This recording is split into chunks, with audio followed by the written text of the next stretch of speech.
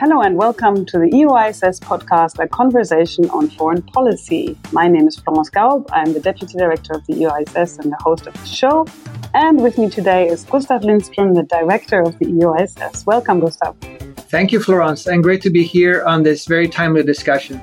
So today is the first episode of our mini-series on strategy. Now, strategy is not foresight. That's one of the reasons we're having this conversation, because we want to explain actually in the next 3 episodes what it is. Gustav, we hear the term strategy all the time. It is thrown around. Mostly we quote very famous people like Sun Tzu, von Clausewitz, Machiavelli. But what actually is strategy in most simple terms? Can you remind us what that is? Sure. And to start off, you're absolutely right that we tend to use this word very liberally. And sometimes we fail to recognize that to do strategy well, you actually have to have 3 components to make sure that this is something that will be functional. And let me just go through those 3 components very briefly. But needless to say, number 1, you need to identify the strategic objectives or goals that you would like to reach. And this is oftentimes summarized as the ends. Number 2, it's not simply enough to have the goals and ends, but you have to identify the resources available to reach those objectives or goals. And this is many times thought of as the means. And then finally, the 3rd component, and this is where things can get quite tricky, is that we have to recognize how the resources will be applied to reach the identified goals and objectives. And this is oftentimes summarized as the ways. And I think maybe the final point, Florence, is that let's remember that there are many documents that have the word strategy or strategic in them, but there are also other documents that strive to be strategies and don't have the word in the title. And here, of course, you can think of things such as white books or other security concepts that sometimes are published by organizations or by countries. So this is an important reminder, because I think people forget that strategy is the response to restricted resources. So if we had unlimited resources, we wouldn't need to have a strategy in that sense. But it's also connected to a goal. So when you look up the dictionary, it actually says strategy is the art and science of adjusting these 3 elements. And I think the word art here is important because it shows that there is a creative element in it, something that we can't quite put the finger on it, which is perhaps why it's so difficult for us to define it. Now, the EU has engaged in strategic thinking across a number of areas and over a number of years. But when it comes to security, the starting point was actually 2003, the European Security Strategy. In what way and why was 2003 a turning point for the EU when it comes to strategic thinking, especially when it comes to security matters? Yes, we have to put ourselves back in 2003 and remind ourselves that at that time, of course, there was a lot of reflection and discussions and also disagreements on developments with respect to Iraq, where, of course, EU member states had very different opinions as to whether or not there was a need to go into Iraq. And we also should remember that the Bush administration at that time had relatively recently come out with its own national security strategy, which had some very key elements there to which probably the EU wanted to respond. And what better way than its own security strategy? So indeed, in December of that year, for the first time, EU policymakers were able to start a process for the first time from very informal discussions held at the foreign ministers level in Castellarizo in May of that year, to the creation of small working groups, close contacts between the policy units and the member states, the use of workshops to discuss the content of such a strategy that were held in Rome, Paris, and Stockholm. It was very interesting because it engaged thinkers and analysts from outside of the EU. And I recall that the EU-ISS was quite engaged in those workshops as organizing body. And of course, at the end of the day, this was adopted by the heads of state and government through a European Council meeting in December of that year. But for the first time, unlike previous times, the EU had the ability to come up with a short list of key threats. There were 5 identified, terrorism, WMD proliferation, regional conflicts, state failure, and organized crime, as well as a number of global challenges. Before that, any such attempts would have been very difficult and would mainly be the amalgamation of a long list of threats that would be presented by member states. This time, we were able to consolidate that into one document. It was actually a big step forward. If I understand you correctly, we had a context that was highly tense, a bit like today, and provided input for common reflection. So that in that way, it's a little similar to the situation that we're in as we talk about the strategic compass, but we'll come to that later. The European security strategy, of course, was not the only strategy. It was perhaps the first one in this regard. What other strategies followed that were perhaps deducted or from it or created other key milestones? Which ones are those that you think are the most important ones? Do they actually fall into your own definition of strategy, respecting the triad you mentioned, means, ways, and ends? I should say from the outset that it's very difficult to achieve a strategy that can be effective at covering those three elements. Usually you will see a much stronger capacity to identify the strategic objectives or goals. It will be much more difficult to recognize the resources available to reach those goals, and even more complex to link how those resources will be applied. So I would say for many of the strategies, this would be an unbalanced kind of element where you will have stronger performance in one of the categories. But if we look ahead to these milestones, there were definitely milestones since 2003. And what is interesting is that those milestones many times are following directly as a result of what came out of the European security strategy. So just to give some more details on this, as a follow-on to the European security strategy, policymakers identified 5 areas for additional work. And this was, for example, the proliferation of WMD, the fight against terrorism, moving forward with effective multilateralism, a strategy towards the Middle East, and comprehensive policy towards Bosnia and Herzegovina. This, in turn, was also a starting point for a number of other follow-on strategies that were much more specific. And this is actually a good thing, because if you think about it, the more general strategy should open the door to more specific follow-on strategies.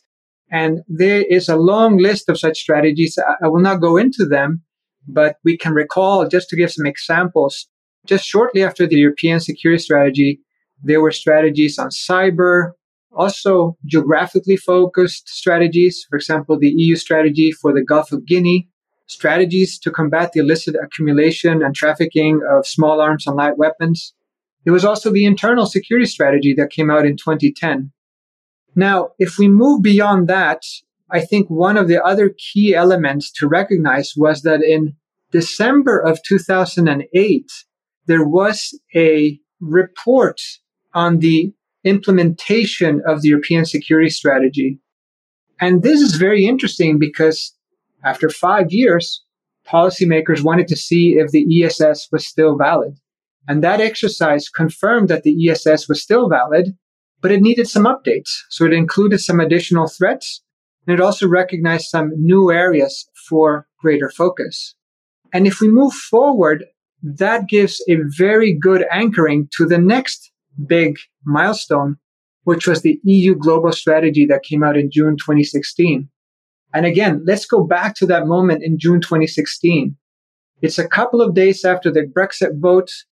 The EU is in a rather delicate situation, and there has been a lot of work in the preceding year to do a horizon scanning exercise to understand where such a strategy would go.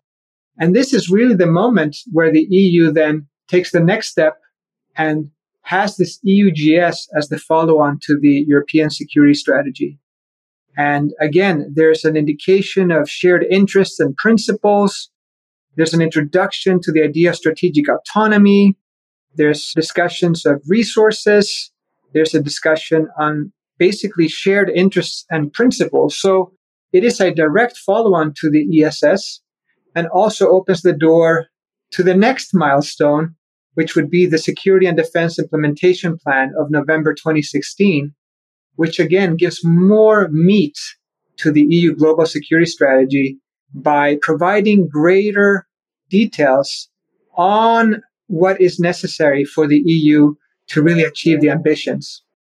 These ambitions being responding to external conflicts and crises when they arise, building the capacities of partners, and protecting the European Union and its citizens through external action. And now we're looking at the strategic compass, but I will not go into that at this stage. If we understand strategy to be a concept that helps us balance what we want with how we're going to get it and with what means.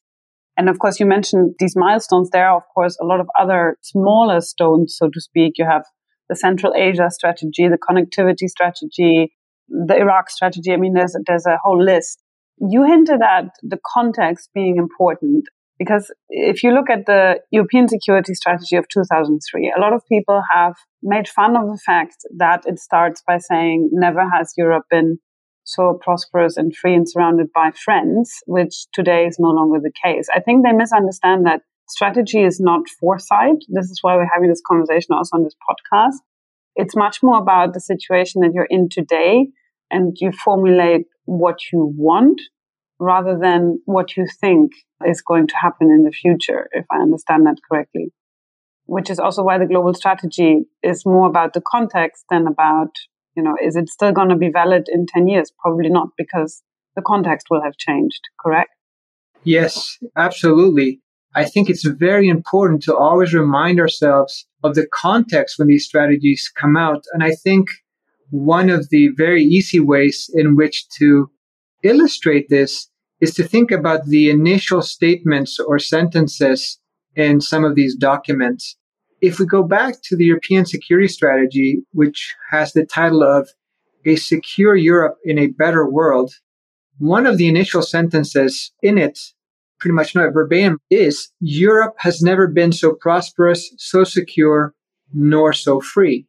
If we fast forward to the implementation report that came out 5 years later, the subtitle now is Providing Security in a Changing World. So there's a recognition here that things have moved on since 2003, and we need to focus a bit more on how to provide that security because of these changes.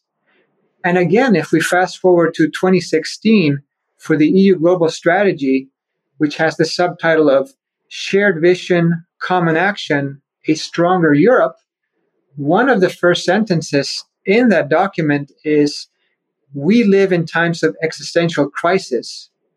Within and beyond the EU, our union is under threat. Now compare that to the sentences associated with the European security strategy. You really have to ask yourself what happened between 2003 and 2016. And the short answer is the world changed. It's become increasingly geopolitical. And of course, through the interconnectivity, the limitations in resources, Europe now is again trying to find ways to deal with a new set of challenges that is quite different from what we were facing in 2003. So we have 13 years between the European security strategy and the global strategy. How are the two different other than perhaps the context? Well, actually, that makes them very different by default, I realize. But yeah, how are they different? If we look at it from a distance first, the European security strategy, of course, as the name suggests, was focusing very much on security threats. And because of that, it is a rather specific document. It's a rather short document if you go through it again. And it really places an emphasis then on the key threats and challenges, but also on the importance of effective multilateralism and other ways in which the EU can work to address those security threats and challenges. The EU global strategy, on the other hand, as the name also implies, has a much broader outlook.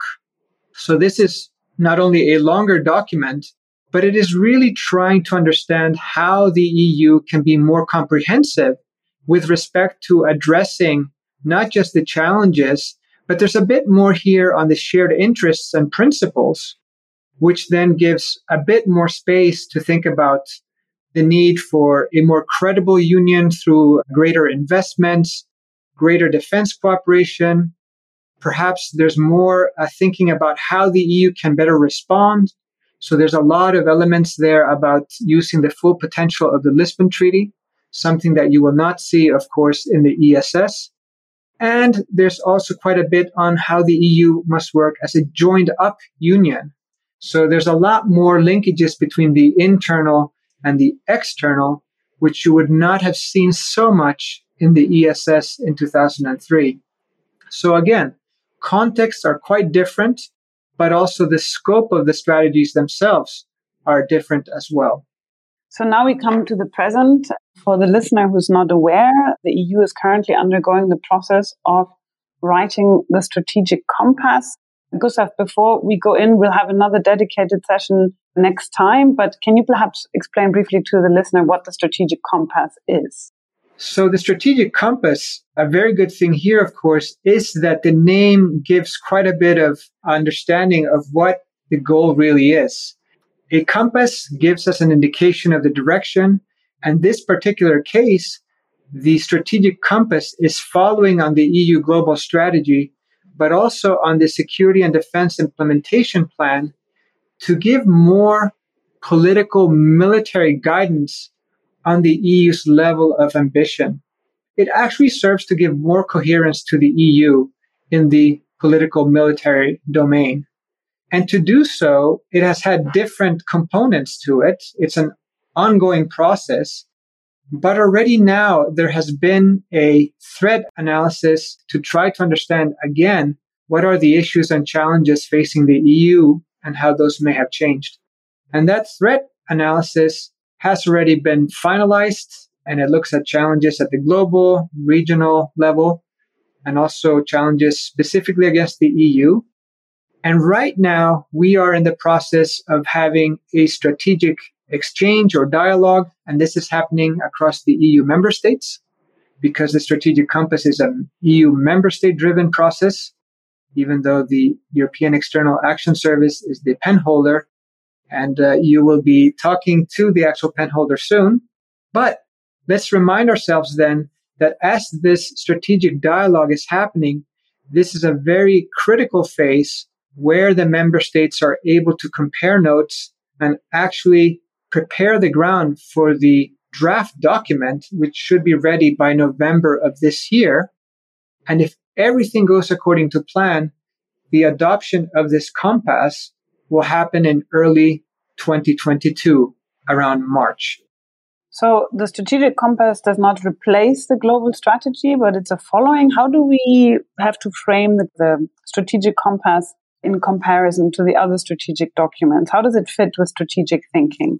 I think that depending on whom you ask, you'll get very different answers to this question. But from my perspective, I see the strategic compass as something that provides greater illumination and guidance for the EU global strategy.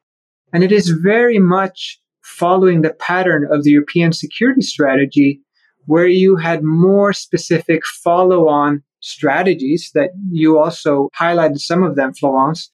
But in this particular case, this can be seen as an additional component that provides even more specificity and guidance really to sustain the EU global strategy and also provide greater scaffolding to the security and defense implementation plan, which really kickstarted a lot of the defense initiatives, such as permanent structured cooperation and the coordinated annual review on defense. So this strategic compass is pointing us in the right direction again. It's kind of like a couple of years later now, 2016, we're talking 2021, 2022. We need a little bit of additional guidance. And of course, the question then becomes, at what point will a new strategy be needed to replace the 2016 strategy? With the compass, the life extension of the EUGS can probably continue for a bit longer. But I would think that with COVID-19, the new securitization of new risks and challenges, looking towards NATO that is also thinking about a new strategic concept to replace its 2010 strategic concept, now that it looks at the NATO 2030 agenda, there might be a moment in the future also to revisit the EU global strategy. Well, thank you, Gustav, for sharing your insights today on strategy. We really set the basics here, because in the next 2 episodes, we go a little bit deeper. In the next episode, we'll have the pen holder of the Strategic Compass, Jean-Pierre van Aubel, with us, along with Daniel Fjord, our own in-house analyst. And we'll talk in the last episode about the link between foresight and strategy. How are they two related? They're similar, but they're not the same. So thank you for being with me, Gustav, today, and thanks to you for listening to us.